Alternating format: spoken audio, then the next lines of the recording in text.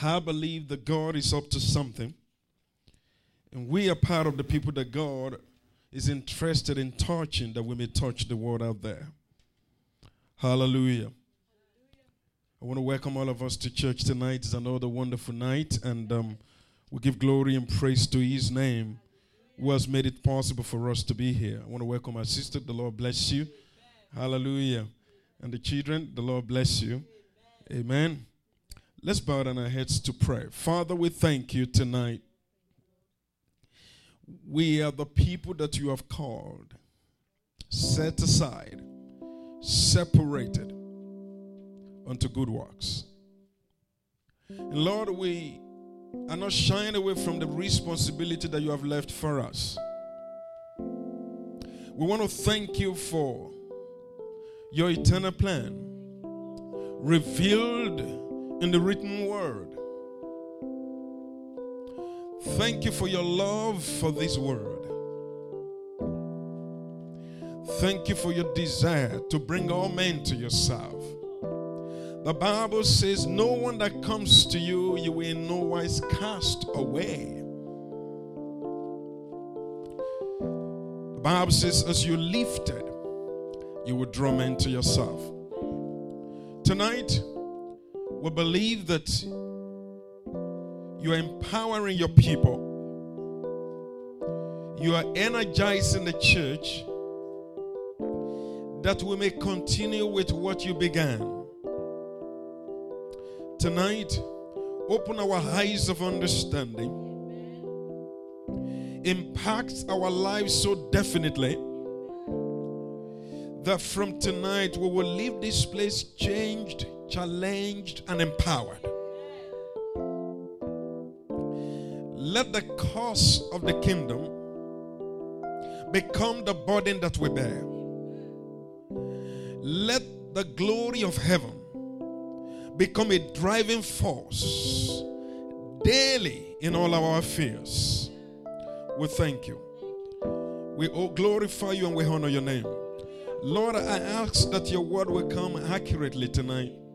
Let it come with grace, with power, with accuracy, and with the ability to accomplish.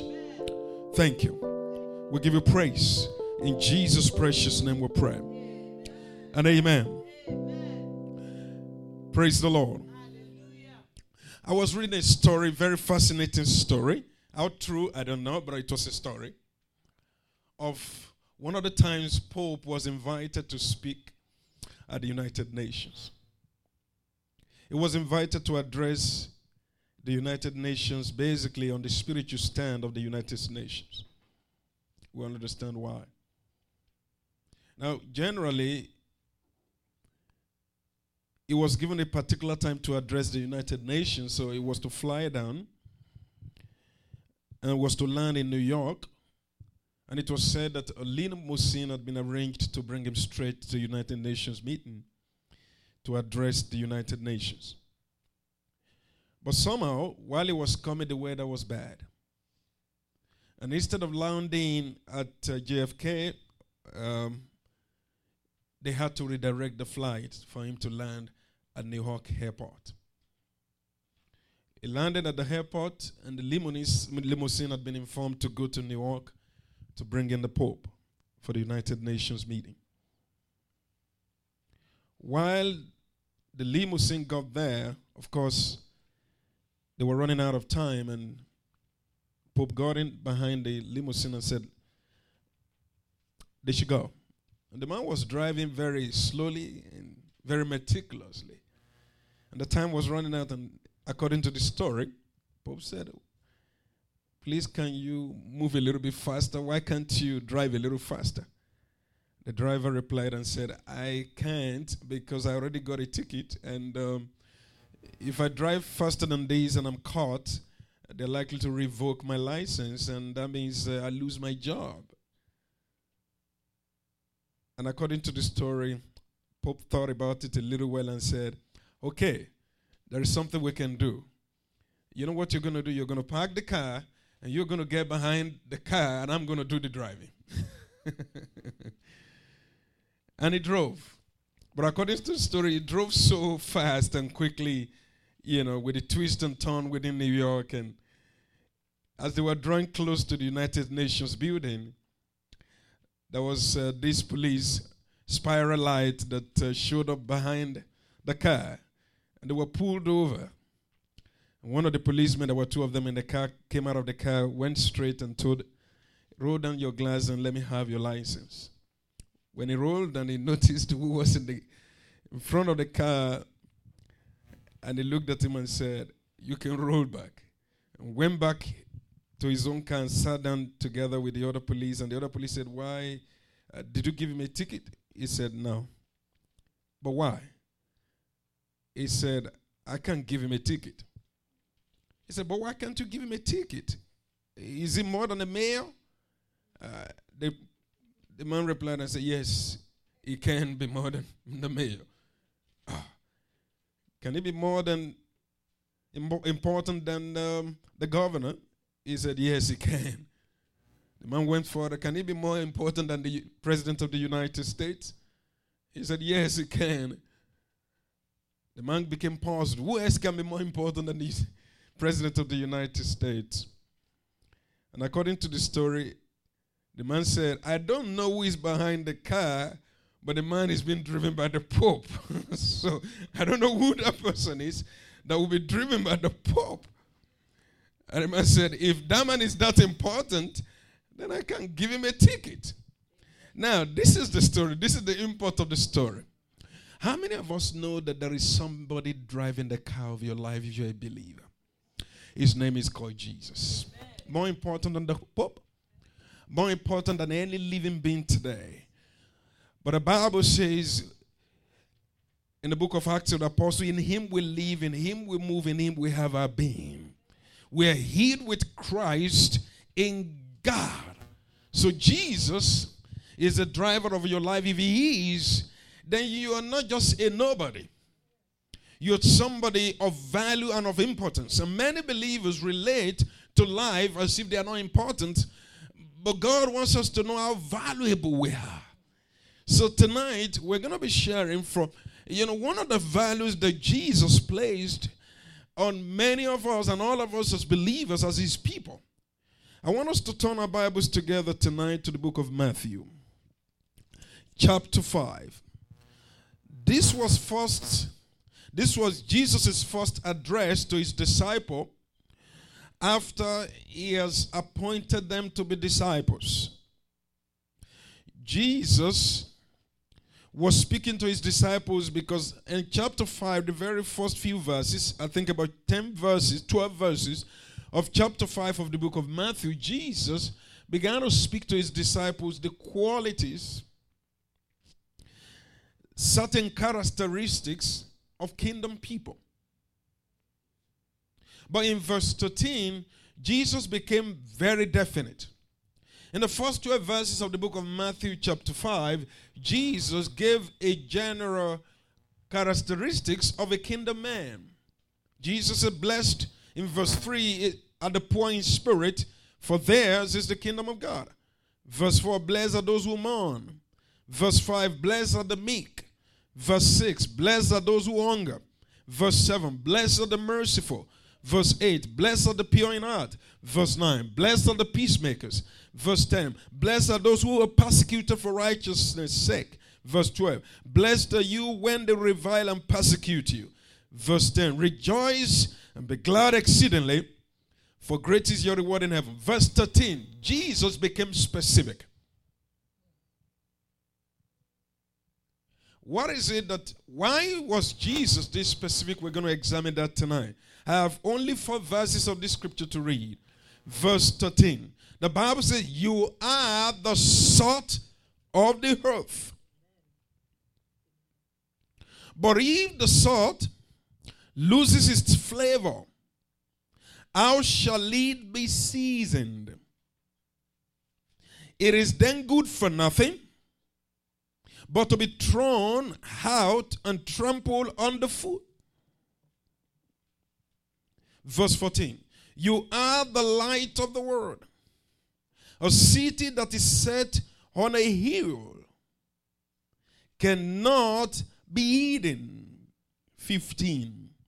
nor do they light a lamp and put it under a basket, but on a lampstand, and it gives light to all who are in the house. Let your light so shine before men, that they may see your good works and glorify your Father in heaven. I'm going to share with us tonight on what I call making an impact that cannot be erased. Making an impact that cannot be erased.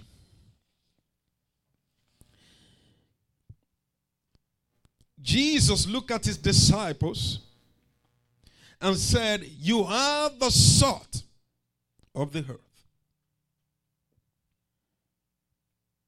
Why did Jesus say this?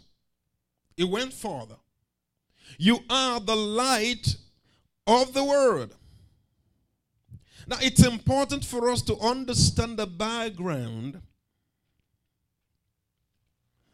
that this Jesus was God incarnate. Is that true? That this Jesus, according to the book of John chapter 1, the Bible says all things were made by him. Without him was not anything made that was made. The scripture says in him was life, and the life was the light of man. The scripture tells us that by him the world was made. Everything in existence was made by him. I also believe that Jesus knew the sweetness of the earth has been turned sour. Hallelujah.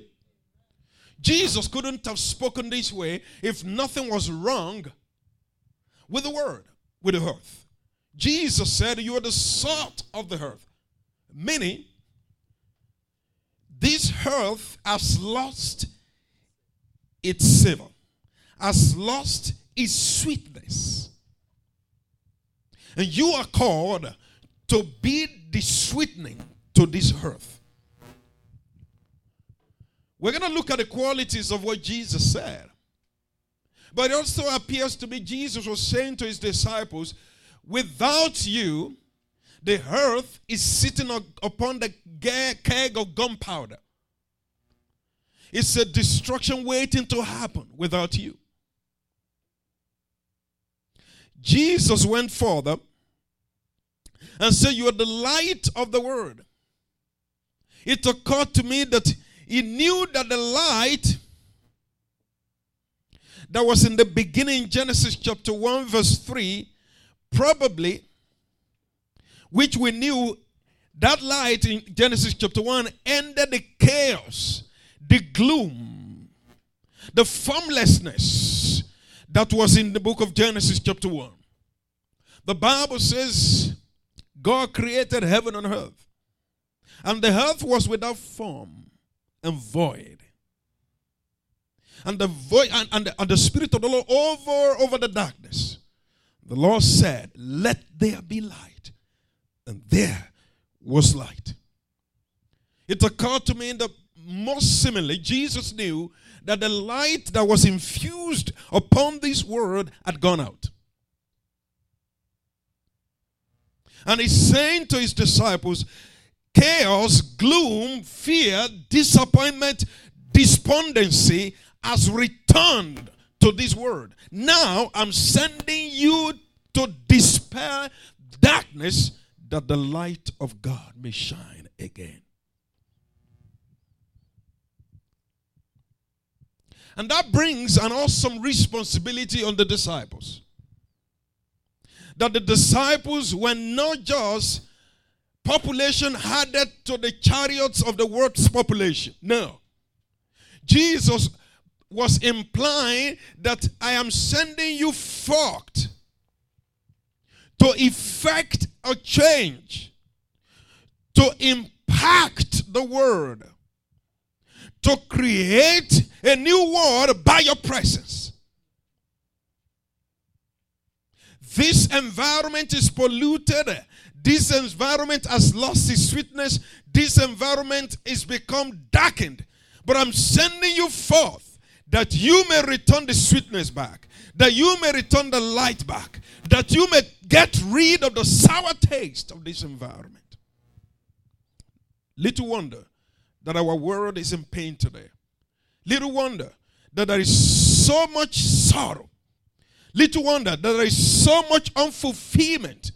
I have observed that even what men count to be so important do not satisfy, including money. Positions do not satisfy. Jesus said, I am sending you forth to be the salt and the light of the world.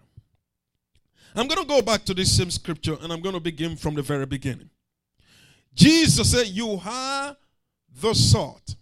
Now, Jesus, there are so many descriptions that were used in the scriptures. There are so many allegories, metaphors that were used in the scriptures to describe us as believers.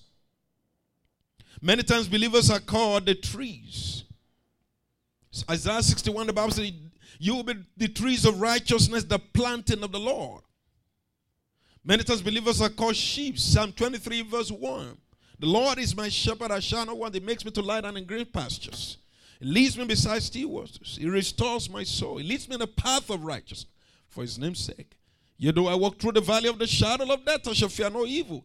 For the rod and the staff, they comfort me. Thou prepares a table before me in the presence of my enemies. But you've anointed my head with oil, and my cup runs over. Sheeps. Jesus said in the book of John, chapter 8, I am the shepherd. I am the good shepherd. And it means we are the sheep. The Bible also calls us the apple of God's eyes. So there are many symbolism and metaphors used in the scripture to describe believers. But in this place, the very first message of Jesus to his disciples, he says, you are the salt. And that brings something to my mind about identity. Ever say identity? Identity is very critical in life. Identity, as it were, is a foundation on which productivity and fruitfulness is based. Nobody today, as we're seated, wants to come under the knife of a man, of a self-proclaimed untrained surgeon, however sick you are. Because he claims to be what he is not. So, nobody wants to come under the knife of such a surgeon. He's self-proclaimed, but he's not trained. Now, Jesus is saying, I'm giving you an understanding of who you are. You are the salt. This is your identity. This is who you are. Don't allow any other distraction. This is who you are. And I notice that identity is a symbol of uniqueness. Jesus is saying, listen, you're the salt of the earth, you're the light of the world. Outside of you, there is no light, there is no salt. That's identity. Identity is an outworking of a design. And I love Ephesians chapter 2, verse 10. It says, we are the workmanship of God, created in Christ Jesus. Hallelujah. We are the workmanship of God. God has made us to be something unique. We're the workmanship of God, created in Christ Jesus. That is a making, that is a working of the grace of God in the lives of his people for something definite, for something unique. And then Jesus said, you are the salt of the earth. Let me quickly examine this word salt. Before Jesus says salt, he says, you have the salt. So we saw there a language of notability. Jesus is saying, whatever is good to bring sweetness and light cannot be without you. There's a notability. The world is going to miss light. The world is not going to experience salt. They're not going to experience sweetness without you. No one else will be able to perform your function without you. And that tells me tonight that you have a great place in God. We have the salt of the earth. Let's take and listen to this. I believe when Jesus said the word salt, he provided the greatest compliment that can ever be paid to man. It shows us the solid worth and our usefulness. Why did I say that? In the ancient world, salt was highly valued. In fact, the Greeks used to call salt divine. The Romans used to say there is nothing like the sun and the salt. Why? Because among the Romans, most of the people that were working in those days were paid with what they call salarium, which is salt in its content. Salarium, that's where the word salary came today, the wages that we received. That tells us about the value that accompanies us as believers. Now, I remember the story of Constantine. We all remember that in church history, one of the men that actually adopted Christianity as a state religion was Constantine. Now, Constantine, this was where there was syncretism, because now even those who had other gods they were worshiping before now began to look at Christianity as a state religion. Meanwhile, Christianity is not a religion. Now, a man came to the throne after Constantine. His name was Emperor Julian. Now, when Emperor Julian came, he looked at the Christians with the character and the nature that they have. This is what he said about them. He said, these people, have you looked at these Christians closely? He said, look, they have hollowed eyes, they have pale cheeks, they are flat-breasted people. They brood their lives away, unspoiled by ambition. The sun shines for them, but they do not see. The heart offers them its fullness, but they desire it not. All their desire is to renounce and to suffer, that they may come to die. Because at this time, everybody was bringing their gods back. And Julian said, I look at these Christians because they did not accept the religion of the state. And he looked at them as morose and the dregs and the scum of the society.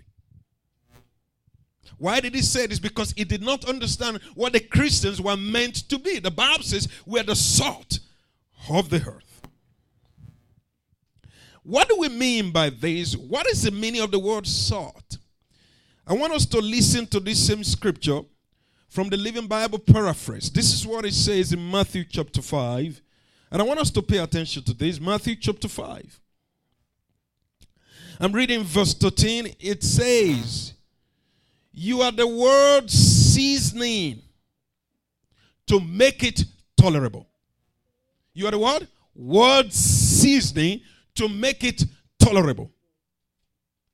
It says, if you lose your flavor, what will happen to the word? This is what I see, that actually salt is not just salt because it is white. Salt is salt because of its capacity to influence and to bring a change. Now that leads me to the fact that we need to now look at the qualities of salt. What does salt mean? What does salt do? What effect will salt bring to any material? These are the things that I came down with. Number one, salt is connected to purity. Now the glistening whiteness made the connection easy for us. One of the characteristics of this word is lowering standard of honesty, diligence at work, integrity. That's one of the qualities of this word. There is no consistency, there is no honesty. But the Bible says here that we are the salt. In other words, we are supposed to prove to the world the integrity of God. So there is a characteristic of purity that's associated with salt. Number two, salt, we all know, is a preservative. And I can see that Jesus is saying, what is preserving the earth until now are all of you who have received the gift of righteousness and of grace of God, because of you, the world is still seeing the reflection of the true God. You are preserving something. There are many who are confused about what is normal. But when they see a believer, it's obvious to them what is normal. Number 3. Salt had flavors. Salt is a seasoning.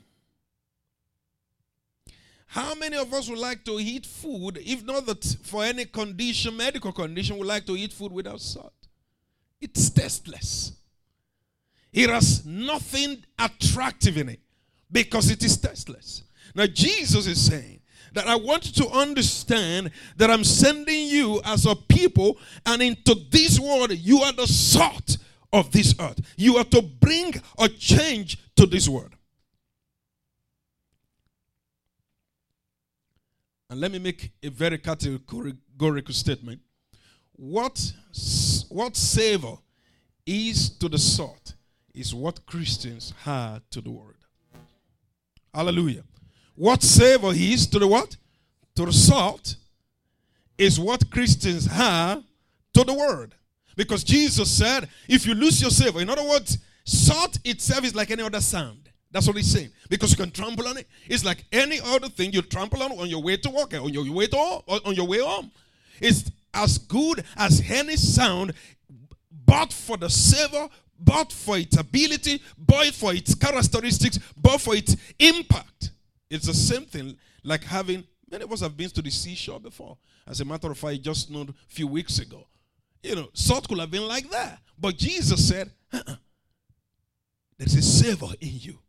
Now, this brings me to what Paul the Apostle wrote in 2 Corinthians chapter 2. I want us to examine that scripture together.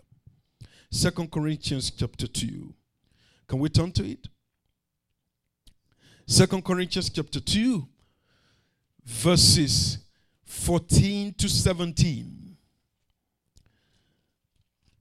Paul, in this 2 Corinthians chapter 6, in verse 14, this is what it says. 2 Corinthians chapter 2, verse 16. 14 to 16. Now, thanks be to God, who always leads us in triumph in Christ, and through us diffuses the fragrance. Another verse says the aroma of his knowledge in every place. Paul is saying, look, through us there is an aroma, there is a fragrance, there's a perfume that goes around because of the aroma of God's knowledge that goes around into every environment. The Bible said it causes us to triumph in Christ by the aroma that God has given to us. And you know what, tonight? I'm happy to declare to you believers and saints, you've got an aroma. I don't care what kind of cologne you wear or you wear to this place tonight. There is a cologne that the eyes cannot see. There is a perfume that the world is waiting for. That's what touches the hearts of men. However good a cologne is, when the character of a man does not reflect that cologne, it's useless. Remember when we were growing up, one of the things they used to say in our ears is that before you get married, don't look at the face, look at the character. And today the world is not waiting for another set of group of people who are just shouting. They're waiting for people with good character. Not character imbibed, or not just being good-natured. I'm talking about the character of the Holy Ghost. The character of God. The behavior of the Spirit.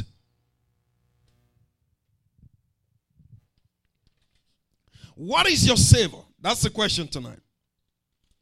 And Paul says here, I'm going to finish that scripture. It says in verse 15, for we are to God the fragrance of Christ. We are to who? To God. Even to God, we are an aroma. How many of us want God to be pleased with our lives? It says we are an aroma to God.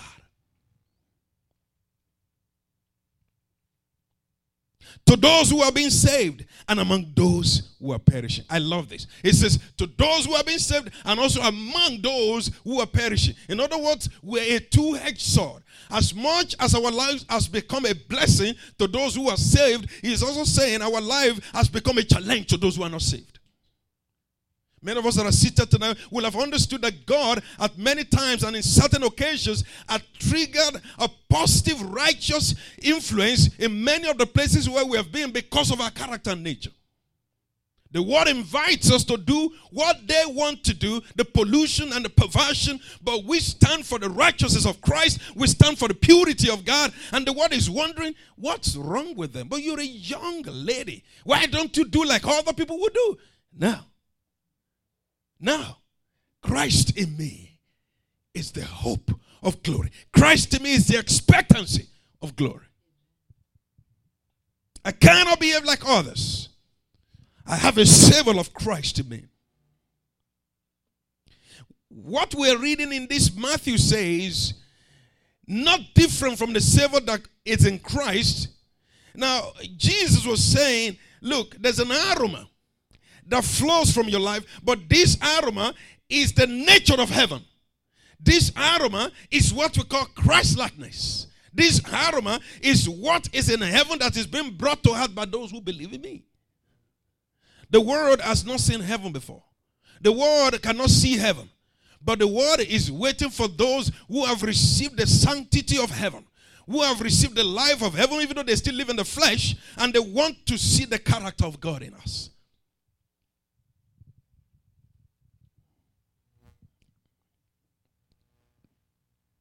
And I said, people must smell what heaven is when they meet with us. Hallelujah. People must what? Smell what heaven is when they meet with us. Because people say there's no heaven because they haven't seen it. But when they smell you, they must smell heaven. The scripture says by their fruits, not by their confession, you will know them. What are the characteristics and the traits of heaven? One of the major traits we saw is that God is a God of love. How many of us knows that love has no color? Hallelujah. Wherever you go, everyone responds to love. Everyone responds to the character of God. I'm not talking about self-made love. I'm talking about the divine love of God. People respond to love. There is no one that is in a situation they ask for help. When anybody sees help, they take it. They embrace it. The true love of God. Jesus said, new commandment do I not give to you. It's the same commandment that I've given to you before. Love thy neighbor as thyself. Thou shalt love the Lord thy God with all thy heart, with all thy soul, and with all thy might. Love. Divine love of God. I watched the life of Jesus, and one of the things that made Jesus to be outstanding was his compassion. The Bible says he looked at the multitude and he had compassion on them. Church, Jesus did not have self-pity party. It wasn't a self-pity. It was compassion. And compassion came out of the bowel of mercy. Because of the mercy that Jesus had on the multitude, the Bible says he had compassion on them. And as a result of the compassion, he infused that multitude with the life of God. And it was not only spiritual food, also physical food. When they were together with Jesus, after a while, they were hungry. And Jesus said, let's feed them. We fed them with the spiritual food. Let's feed them physically. Let's have compassion on them. And let me be honest with you. Many of us that are working in offices, we know that without compassion, it is very difficult for people to gravitate towards you. If we're brash and harsh and difficult, nobody will gravitate towards us. But that does not mean we're compromising our stand. We're only reflecting the nature of God in being compassionate with people. When you're compassionate with people, you will pray for them. When you're compassionate with people, you will tolerate certain degrees of their excesses and idiosyncrasies. You will tolerate that. But that does not mean that you're going to compromise your own standing in God. Because actually, if you lift your standard high, people will respect you. Compassion. The world has lost compassion. Many who are in the political arena today are there for selfish reasons. Those that are at the corridors of power are doing it for their own gain, not for the gain of the entire nation or people. And it's everywhere. That is why there is no trust in polity. The only place where there is true compassion is in Christ. And God wants us to reflect the compassion of Jesus. That's how to be sought. And I also believe that Jesus, one of the ways by which he reflected being sought to the world was the fact that Jesus hated evil and loved righteousness. Hallelujah. He loved what? Righteousness. He never compromised. I remember this experience. Many of us know this situation. A woman was caught in adultery, and they brought the woman to Jesus, and they said, look, this man was caught in adultery in the very act. We caught her, and we're about to stone her to death. What do? Jesus did not utter a single statement. In fact, one of the things I'm praying for is that the Lord will empower each of us with the wisdom of God, that in every situation we just don't respond to what people say, we respond by the wisdom of God. Jesus never answered people according to their questions. He answered according to the needed situation. He stooped down and he began to write on the ground. What he wrote, we don't know. But the Bible makes us to see that as he began to write, everyone holding stone, either pebbles or small or great stone in their hand, every one of them began to take a reverse, little by little, excusing each other and say, well, I got to go to the bathroom. Give me a minute. I'm coming back to stone out to that. Everybody left. They all left. And Jesus looked up to the woman and said, where are your accusers? And he said something very great. Neither do I condemn you.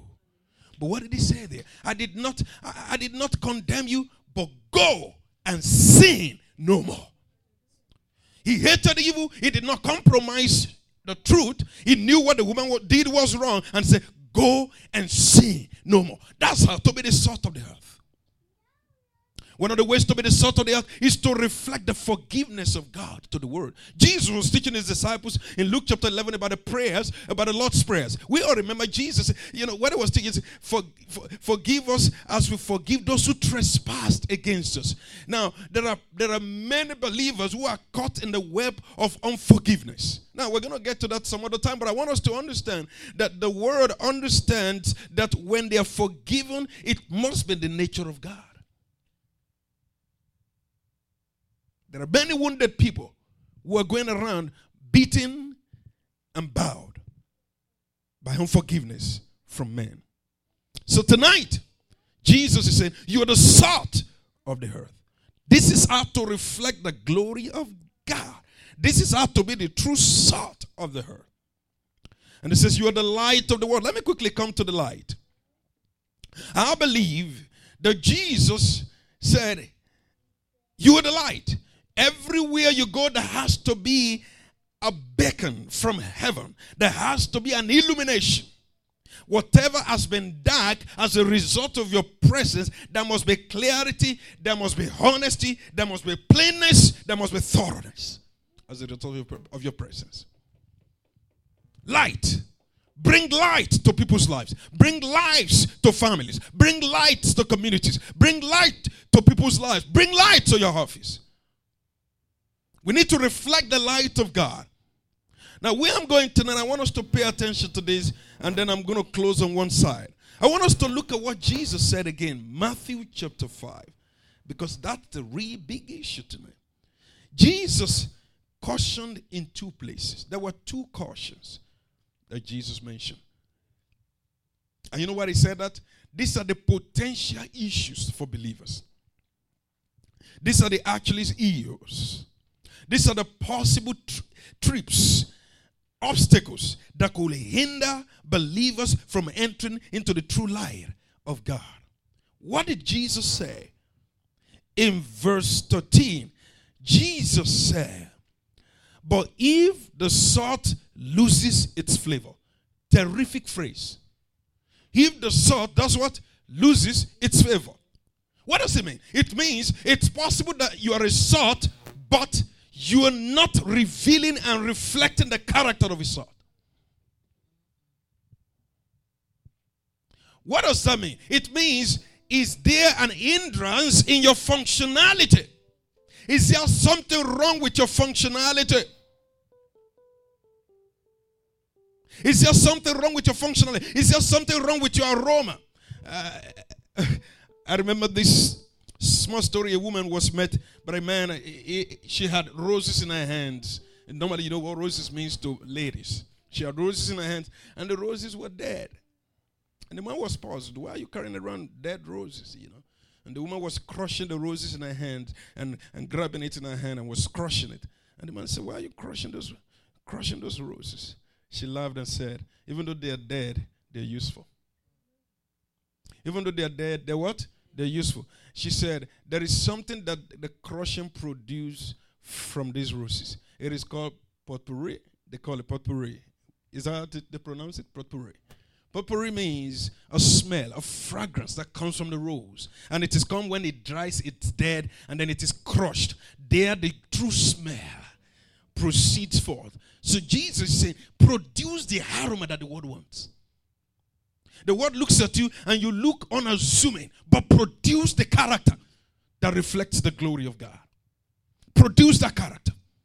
Produce the nature of God. Produce something. Don't allow a limitation. Don't allow the enemy to limit, to hinder your functionality. There is a function that we have been given.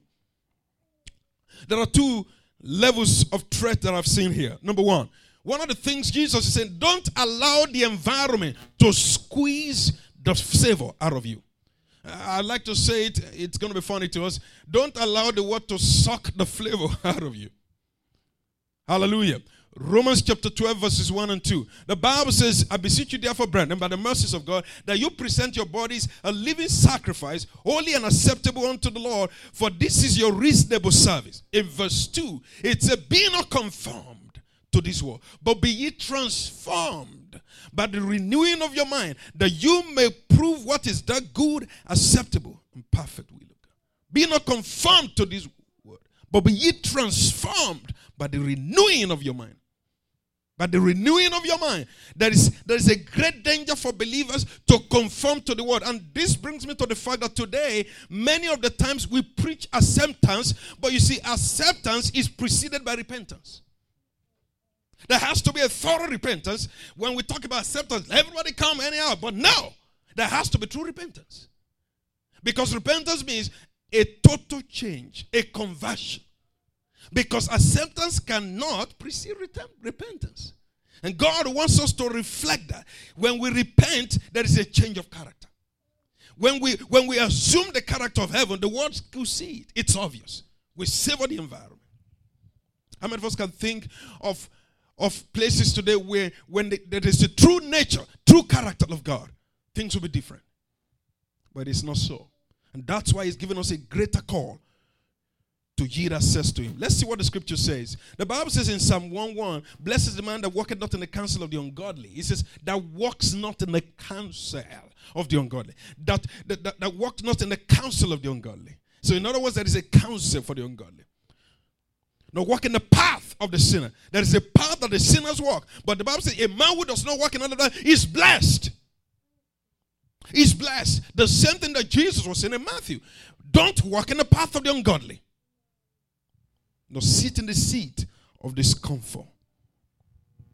In Ephesians chapter 4, in verse 1, the Bible says, make sure you walk worthy of the vocation with which you have been called in Christ. There's a vocation with which you have been called. There's a nature of life that we have been called to do, to be able. Praise God. Tonight I want to sound a loud warning to us as believers. Jesus is saying something, as I read that scripture, he's saying that, look, the word has a tendency to snuff light out of you. And how do they do it? To be practical with us, we know what the boundaries are. Is that not true? We know what the boundaries are. But what is going on in the world today is that the world is desensitizing believers. We are being desensitized every day to say, well, it is not too bad. So we're breaking the boundaries that surround our lives. And Jesus is saying, no, if you lose your flavor, you're just like any other sound around. Maintain that flavor. Maintain that savor. What gives you uniqueness is that savor. Maintain that savor. as I was studying the scriptures, the last verse, I'm just going to jump on this. The last verse says in verse 16, let your light so shine before men that they may see your good works and glorify your Father who is in heaven. Many of us are here today and we're saying, Lord, I want to glorify you. Let me glorify you by my, Lord, let me glorify, let me worship you. Actually, the greatest level of worship is by walking as light. Because the Bible says, I love the way the Bible puts it. It says, let your light so shine that men may see your good works. I would have wanted it to be said, like, when men see your growth, they will glorify you for doing a great job. Jesus said, one of the ways to glorify me is to walk right, is to walk as light. When the world sees the light of God in you, they will not glorify you, they will glorify me. In other words, the ultimate glory comes to me. Because they know that ordinarily you wouldn't have been that there is a working of God in your life. The world will worship him through you. The world will praise him through you. The world will glorify him through you.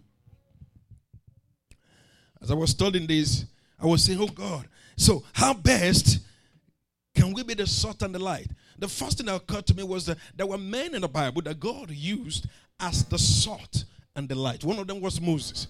Moses was no doubt a light. How many of us remember this man? This man was the one God used to bring the millions of Jews out of captivity of 430 years. It was a light. The Jews looked at Moses and said, listen, how do we know who sent you? And he said, I am that I am. It was a reflection of the glory of God. And God used this man to bring the people out of captivity. It was the same man that God used to part the Red Sea. How can water come out of the rock? It was the same man. The light. The light. I remember Joshua. Joshua, who wasn't as charismatic a leader, particularly spiritually, as Moses was. But you see, he caught something from the life of Moses. He became a reflection of the same glory. And this man looked at his son when they were in battle. And he said, son, stand ye. He spoke to the sun. He spoke to nature. Nature responded to him. How else can we be the light? There was one that God used to bring he was a freedom fighter, to bring the entire land into their possession in God. How else can we be the light? Elijah, the man of God, looked at the land of Israel. The land was in apostasy. There was a departure from the truth. There was a departure from the living God. And Elijah looked at the land and said, according to my word, there shall be no rain in this land. And it was so, according to the word of Elijah. Because of this man, the entire land of Israel was delivered from apostasy and they returned to the living God. How else can we be the light?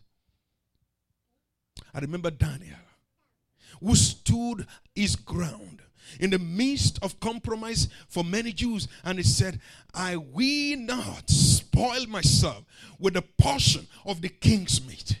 And he made up his mind he wasn't going to do it. And because he stood his ground, God was honored. God was glorified. And it was obvious that Nebuchadnezzar had to say, the God of heaven is the living God. Everyone should worship him. That was the same man who said he was going to destroy them. But he saw the hand of God. I remember Joseph. Joseph, a slave boy, left in prison.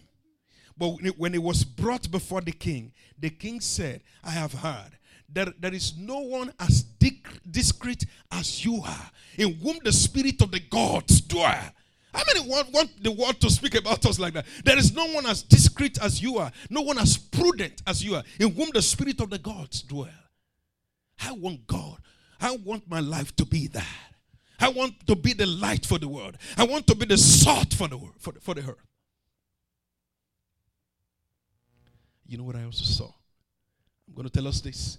I also saw it is not only in power demonstration. The Bible says not by power, not by might, but by my spirit, says the Lord. In other words, the indwelling of the Holy Spirit can manifest himself in believers in several ways. Many of us may not be Elijahs, we may not be Moses, we may not be Daniels, but there are every way that which the Holy Spirit wants to manifest himself in our lives. Let me take us through a few of them. God can cause us to impact the world through our generosity. Hallelujah. Acts of the Apostle, chapter 9. I'm going to read a scripture to us. The Acts of the Apostle, chapter 9. This is what the scripture says. Acts of the Apostle, chapter 9. This is what it says here. Glory to God. Acts of the Apostles chapter 9, the Bible declares in verse 36. Let's listen to this. It says, at Joppa, there was a certain disciple named Tabitha, which is translated Dorcas. This woman was full of good works and charitable deeds, which she did. For it happened in those days that she became sick and died. And when they had washed her, they laid her in the upper room. And since Lydia was near Joppa, and the disciples had heard that Peter was there, they sent 2 men to him, imploring him not to delay in coming to them. Verse 39. Don't forget, this woman was dead. She could not fight for herself anymore. But there was something. She was dead, but her walk was living. Her walk was functioning, working on her behalf. She had become a light to the environment. She has become a salt, not just to the world, but also to the body of believers. The Bible says in the next verse, and when Peter arose and went with them, 39, when he had come, they brought him to the upper room. I want us to listen to the next sentence. Now they brought, no big deal, right? They brought Peter to the upper room. And all the widows, ever say all the widows, stood by him weeping, showing the tunics and garments which Dorcas had made while she was with them. How many of us know how God handles widows? The Bible says, I will be the husband to the widows. That's how great. The Bible speaks about our religion. There's no pure religion than having control over our tongues and having been good to the widows. God holds the widows in high esteem. And this woman looked at the church. There are many of us who are preachers, fivefold ministry. We are anointed to cast out demons. But there is a greater work. There is a way to impact the world and become an influence, a positive influence. She looked at us and said, I don't have that power. I can speak like they speak. I don't have that ability to control the crowd. But there is something I can do. There is a way I can impact my word. God has given me grace. There is a gift that God has given to me. With this gift, I will be a light. With this gift, I will be a salt. She began to sew tunics and garments to the widows. The Bible said they stood by Peter and they began to weep. May the Lord impact us. May the Lord cause us to see that we can become a light. We can become a light. We can also impact the word by commitment to fellowship, by commitment to divine relationship. The Bible speaks of Enoch. Enoch did not have a church. I hope we remember that. Enoch, probably, we don't have any record of that. Maybe he did not have any record of taking crusades or being on crusade ground preaching the word. But the Bible says Enoch walked with God. And it was not. Enoch impacted his whole world, became an influence, became a colossal by his lifestyle and commitment to divine fellowship with God. And many people were like him in the scripture. The Bible speaks of Aquila and Priscilla. The churches met in their house. They had fellowship. They influenced believers positively. So we can impact the word by commitment to fellowship. We can impact the word by wisdom. I saw this and it shook me. In Ecclesiastes chapter 7, the Bible talks about a poor man. He was poor. But the Bible says through his wisdom, the city was delivered from destruction. What an impact that was. It was poor. So my present financial state is not an issue. I can impact the world even in my present state. This man had no money, but he had something that was beyond money. The money of the city could not save the city in the day of calamity, but there was a man of wisdom in that city. What do we have? What do you have with which that God wants to bring light to the community? This man had wisdom. The Bible speaks of the wisdom of Solomon. So much so, the wisdom was so strong that even the Queen of Sheba, nations came to behold the wisdom of God in the life of this man. God can impact the world by his wisdom in our lives. The last I'm going to mention, which is number 5, God can impact and we can become a light, a shining light by sacrifice. Jesus was given a description of a woman who came to the temple. She came to offer her mite to the Lord. It was a time to give to the Lord. She came, she had nothing but this mite. She kept it to bring it to the house of the Lord. And she came in and she left it there. Most probably she had nothing there to fall back on. But she remembers if this one life to live, if this is all I've got, I'm going to give it. Do you remember the woman with the alabaster box? She had nothing. She was, in some part of the scripture, some part of the gospel, she was called an harlot, with whom Jesus cast out demon spirits. And she came and said, listen, nobody's going to listen to me, but there is something I can do. Jesus was going for burial. I can break this box. I can perfume him before the burial. Do you know that was the last perfume Jesus received before he before he was buried? And there was no other perfume. If you read the book of Matthew chapter 28, when the disciples, Mary and other Marys, they rushed to perfume him. He had risen. This woman did something that preceded others. We can impact the world by our sacrifice. Hallelujah. I'm going to leave us with this story as I close. You know, I always have story. And I'm going to close with this story. What a great story it was. When I read this story, it touched me and I laughed. This man, it was said I was a bodybuilder that came to an African village. One of the tribes in Africa was a bodybuilder. So big muscle. He came to the African village and the chief invited him to come. And the chief looked at him, highly built, with a physique, very interesting physique. And the king said, what do you do with all this muscle? He laughed and said, look, it is better to show you than to explain what I do with this muscle. And they began to flex the biceps and the triceps and the backs.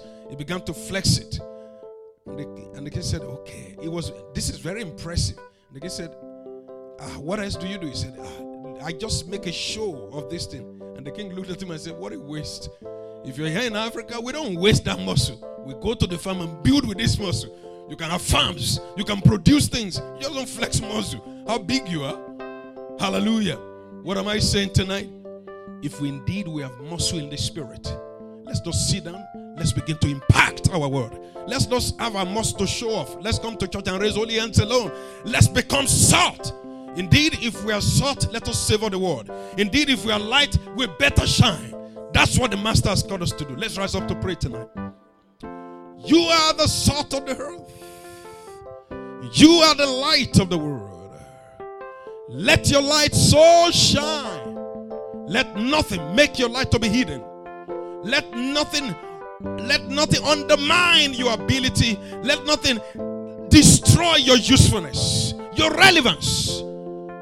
Believers, I want to say to you tonight, you're relevant to this environment. You're relevant to this world. Let no devil give you a wrong image of who you are. You're relevant to this world. It's because of us that this world is preserved. The earth has been preserved until moment because of us. We must show the world that Jesus lived and died for their sake. And he's coming back. Tonight, we're just going to speak to the Lord tonight and say, Lord, this is me. I want to reflect the character of Jesus. I want to indeed be the salt that you have made me to be. You looked at me and said, you are the salt. You are not trying to be. That's what I made you to be. I want us to pray tonight and say, Lord, I understand now what you have made me to be. You want me to be the salt. And I know that it's not only in demonstration of power, in miracles and signs alone. I need to demonstrate and impact my word. In whichever way you have gifted me. I want us to begin to pray tonight and say, Lord, this is my life. This is my life. I don't want to remain docile. I don't want to remain uninfluential. I don't want to remain cool and calm, lukewarm. I want to impact this world. In the name of Jesus. Spirit of the living God, break forth in our midst tonight. Let the power of God rest upon us. Let the glory of God rest upon us. Let the Spirit of God rest upon us. That we may impact our world. That we may touch nations for you. That we may bring souls to the kingdom. That we may break the frontiers of the enemy and the limitations that have been set around us. That the glory of God may break forth in our lives. Yes, our Father. Yes, Lord. In Jesus' precious name we pray. We're going to pray tonight. We're going to say to the Lord, Lord, this one life to live. This one life to live, I will shine for you. This one life to live, I will be an aroma to those who are perishing. I will be an aroma to those who are saved. This one life to live, my impact will be left upon the sands of time. Lord, I will affect people for you, for good. Lord, the purpose for which you send me to the world will be accomplished. I didn't come here to add to the population of the world. I've been sent to the world to effect a change. Change will happen through my life. Lord, you will affect lives and destinies for me, through me. Lord, in the name of Jesus. Yes, Lord. Lord, this one life to live, we will touch nations for you. This one life to live, the character and the Christ-likeness will reflect. The fruit of the Spirit will be manifested for the world to see. Men will come in their numbers to meet with you, to become your children because of my lifestyle. Every compromise, every area of my life we have yielded to the flesh, I repent tonight. I come to you, oh God, to forgive. And I ask that you empower me never to go back again. Lord, in the name of Jesus, I will live for you. I will work for you. I will be your man on the earth. I will be your poema. I will be your workmanship. Men will learn Christ through me. In the name of Jesus. Shine forth. Shine forth. Shine forth. Shine forth. Shine forth. Let the aroma of Christ fill the land through my life. Thank you, Lord Jesus. I give you glory tonight. Worship you, O God. Thank you, Lord Jesus. Let me not be a confessing Christian, but an impacted Christian. I didn't come to this world to impress it, but to change it. Lord, I received the grace to be an impactor. Lord, I will impact this world for you. In the name of Jesus. I will change the world for your name's sake. You will be glorified through my lifestyle. In the name of Jesus. Thank you, my Lord. Give you glory and honor tonight. I worship and adore you tonight. I give you praise and honor. Oh, yes, Lord. Thank you, Lord. I want us to pray last prayer tonight. Wherever my salt is losing its savor, Lord, let there be a restoration tonight. Wherever my light is being put under the bullshit, Lord, let my light shine forth. I'm supposed to be standing upon the mountain top. Lord, from tonight, everywhere that my salt is losing its savor, its aroma, Lord, let there be restoration tonight. Let there be restoration tonight. And the area of my life where I begin to lose my savor, let there be restoration. Let there be restoration. Let my light shine. Lord, I'm coming upon the lampstand. Lord, I'm not ashamed of you. Anymore, I'm not ashamed of you. I will talk of Jesus. My words will reflect Jesus. My lifestyle will reflect Jesus. My thought life will reflect Jesus. The words of my mouth will reflect Jesus. I will become a Jesus man on the earth. Let it be, Lord Jesus. Thank you, Lord. Thank you, Lord. In Jesus' precious name, we have prayed. In Jesus' precious name, we have prayed. Father, tonight we want to thank you. Your word is true. Your word is great. And your word is powerful. We've come here tonight expectant. Lord, we came here not just to receive a body-fed gospel. We came here to receive a word from you. We came here that we may be changed, so that we may change the world. We came here tonight that we may be impacted, that we may impact the world. We came here tonight that we may receive from you. Lord, that we may become an instrument of peace in your hand. Tonight, as you have shown us in your word that you have called us to be salt and light, Lord, salt we will be. In the name of Jesus, you've called us to be salt, salt we will be. In the name of Jesus, you've called us to be light, shine and we will shine. In the name of Jesus, Lord, light we will be. We will shine to bring glory and praise to your name. In the name of Jesus, Lord, from tonight begin to walk on our character. Lord, everywhere where we have misrepresented you, where our character and behavior do not reflect that of the kingdom, Father, tonight, let there be a change. Lord, tonight, let there be a touching of the grace and the power of the Spirit. In the name of Jesus, send us forth, oh God, into the world, that we may impact this world positively. We thank you. May we leave impact on the sands of time. In the name of Jesus. May we not live ordinary lives. Lord, may we not live as mediocres. May we live to impact our world for good.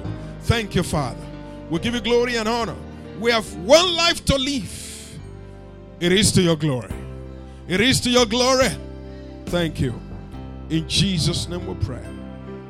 And amen. And the church said amen. Let's clap our hands together for the Lord and bless him. Hallelujah. Glory to God. Glory to God. Glory to God. Hallelujah. Amen.